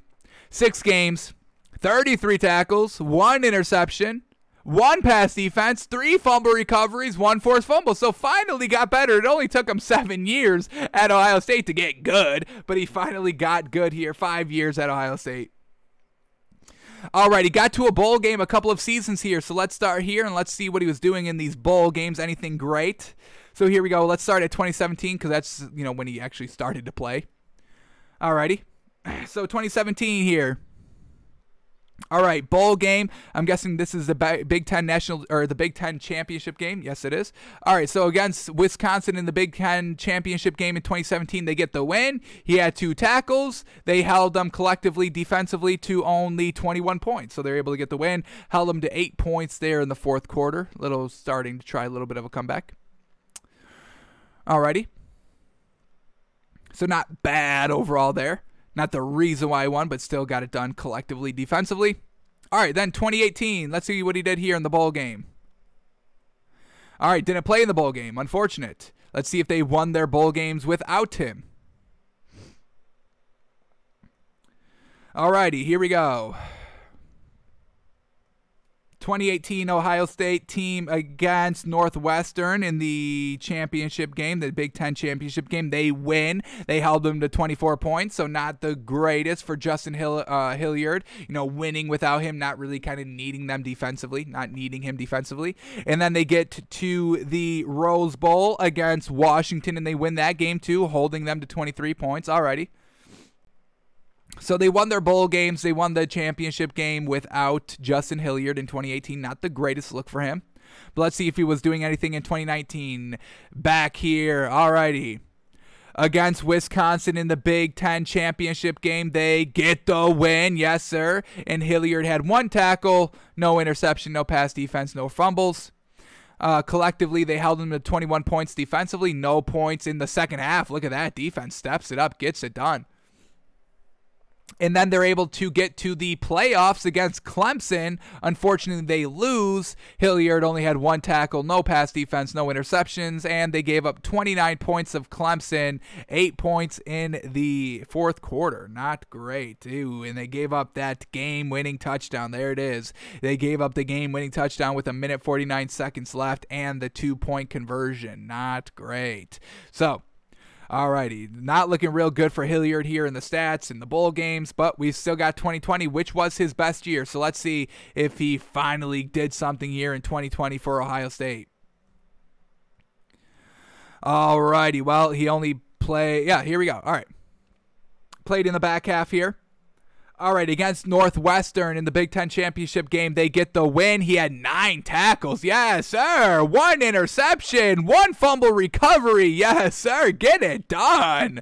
They held Northwestern to 10 points, and he was a huge reason for that, so love it. Then in the first playoff game against Clemson, they get the win. 8 total tackles. 1 fumble recovery, very well done. We know Justin Fields was on his bullshit in this game and put up, 7 or 6 touchdowns for the 49 points, but the defense held him to 28.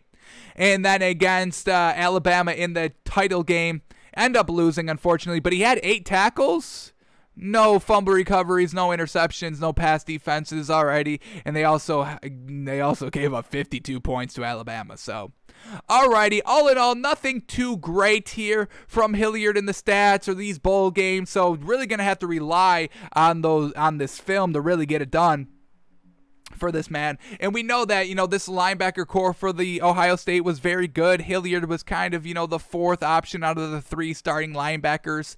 So that's kind of where he was kind of, all over the field, not playing consistently, just kind of in a solid rotation. And that really stepped it up here in 2020 when his time came in only 6 games, having, 33 tackles and an interception and 3 fumble recoveries and a passing defense and a forced fumble. So really got it done in 2020. So let's see what this film is looking like on this man. And we have some options here. So we're going to look at his career highlights here. A nice little 3-minute clip. And then we'll also go to the Big Ten Championship game highlights to kind of see what he was doing in the bowl games and these big games. And then we've got some Senior Bowl footage on this man as well. So we've got some nice footage to kind of paw through to see what this man's looking like. So let's start here, folks. The career highlights. Let's get a nice definition of what this man's looking like on the field. Alrighty, so here we go. Let's get his number. Number 47 if we have to follow him around. So here we go. Justin Hilliard, linebacker from Ohio State, number 47. Let's watch this man work. Alrighty. Where's this first play coming up from? What do we got? How is he going to impress us right off the gate here?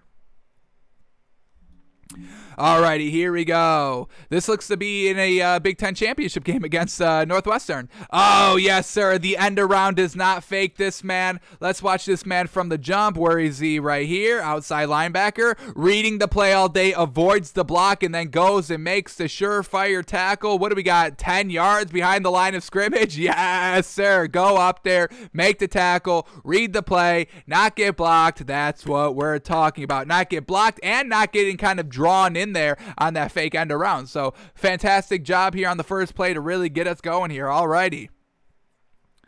Here we go against Rutgers right here.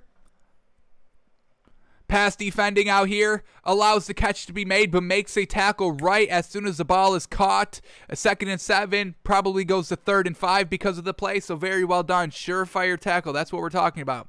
All right, here we go against Northwestern in the red zone. Oh, yeah! This is what we're talking about. You thought you had a good one-on-one look because he was on a linebacker? No, no, no. This man goes up and plays it perfectly right here. Man, he's looking like a corner out here. Look at this man go. Whoa! Right in the end zone. I love it.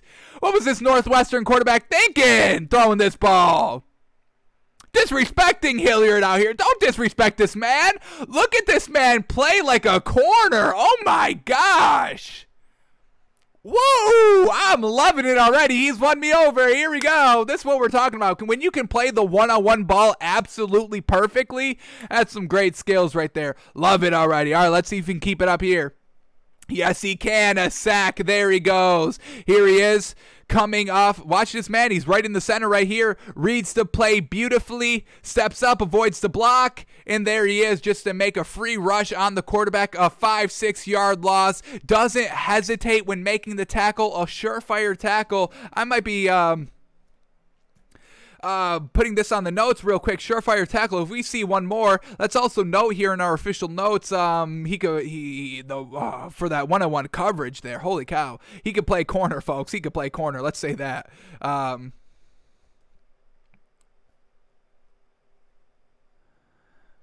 Alrighty, what a great play right here, just to go up and make that tackle. That's what we're talking about. All right, what else do we get here? Oh, another pick.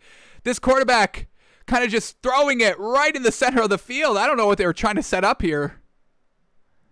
The hell what they were trying, I don't know what they were doing here, but really kind of jammed commotion here right in the middle of the field. And you know, he's just playing linebacker, he's in kind of zone coverage, he takes a step up, takes a step back once he realizes it's a passing play, and then he's just in the right place at the right time. Awful throw by this quarterback. I don't even know what this team is.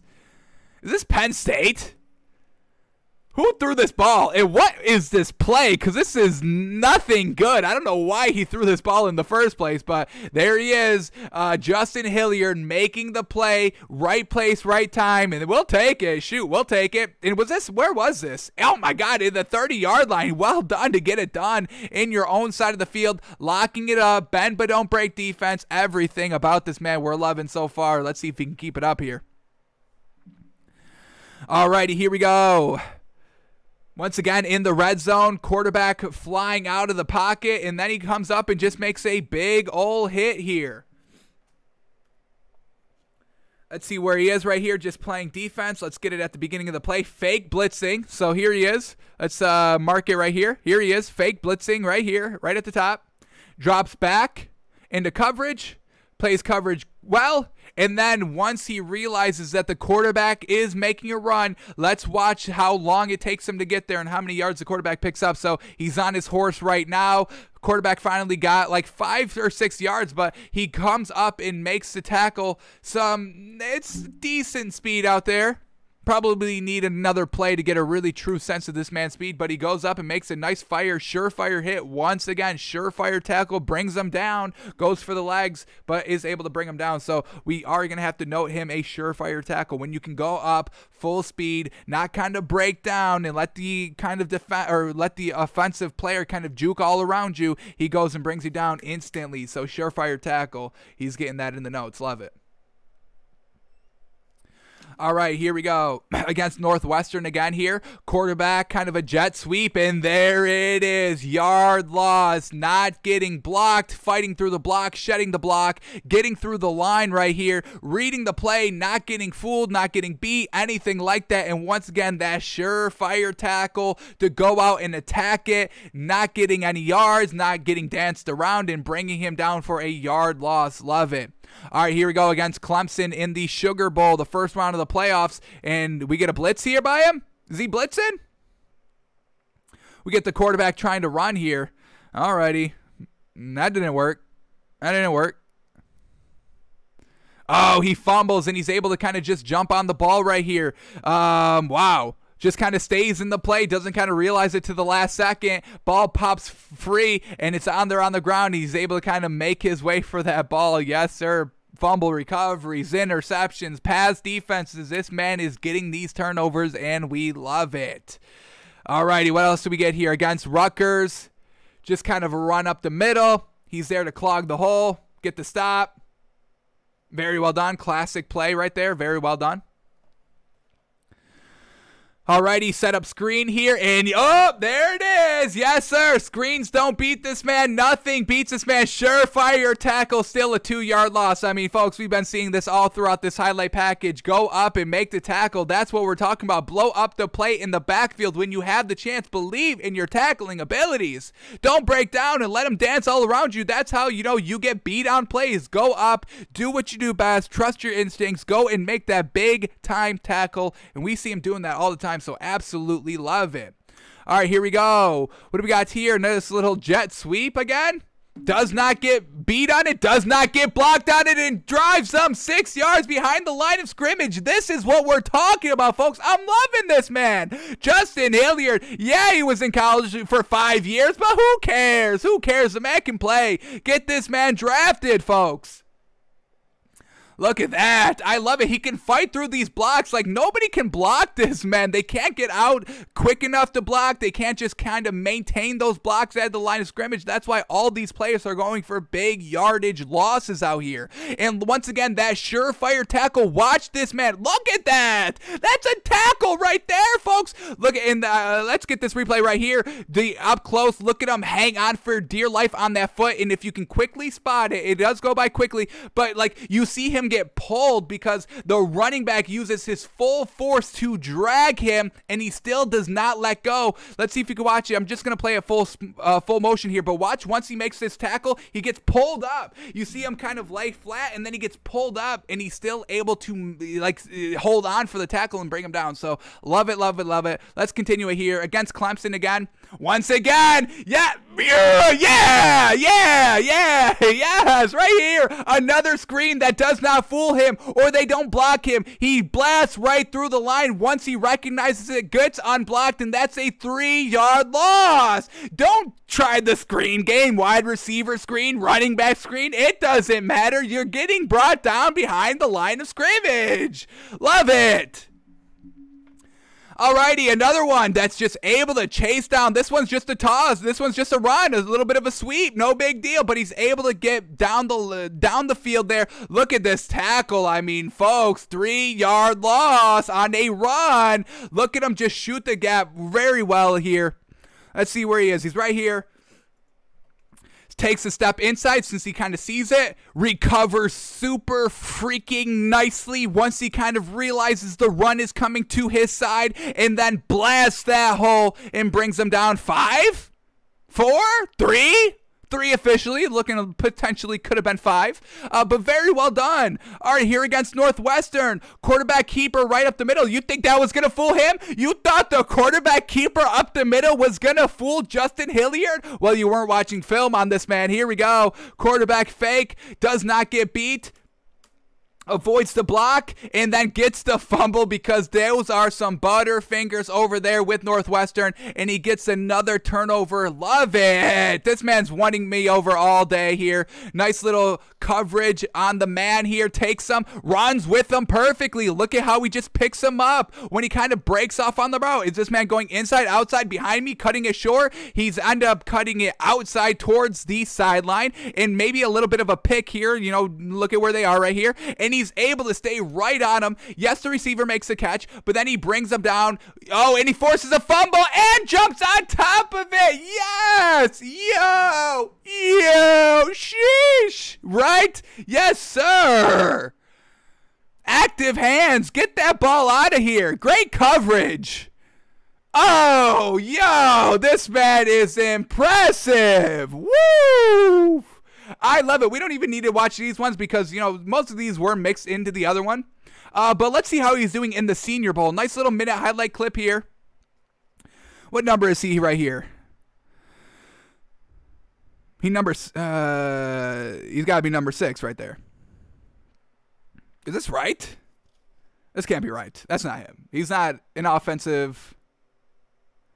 Or is this just bull rushing, getting to the quarterback? All right. I'm about him. Trying to figure out what was going on here. Alrighty. There he is. Yeah, Hilliard. All right, here we go. He's in the white, in number 6, just getting by. Look how quickly he can get behind and, you know, shed blocks. And that's what we were seeing in college, you know, not getting blocked on those screens. That's the only way that the screens work. If the blocks get set up, it's going to be, you know, positive yards here. Now we get him in coverage out here. Oh, almost gets the pick, makes him fall. All right, here we go on the edge right here. Oh, what are we doing? What are we doing? We couldn't even see it.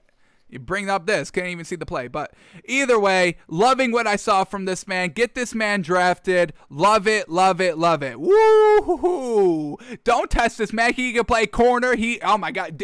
Folks, did y'all see those pass defenses? It was all magnificent. Woo, don't test this man. Damn, I'm big on this man, folks. I'm truly big on this man. I love it. I love the speed. I love the size. I love the blowing up of all the plays. I love that freaking pass defense on 1-on-1. Justin Hilliard. Woo! Gonna be drafted big. I love it. I would take that man first overall pick. I don't care. Trevor Lawrence. I don't care. Get out of here. We're taking Justin Hilliard. Pick one. Alrighty, folks, that's going to do it for us today. Thanks for tuning in. Thanks for listening. We are back tomorrow, live, noon Eastern, doing a new draft prospect of the day. Let's see if anybody can impress us like Justin Hilliard just freaking did. So that's what we've got. Classic show tomorrow, live noon Eastern. Alrighty, folks, we're out of here. Thanks for tuning in. Thanks for listening. We are out of here.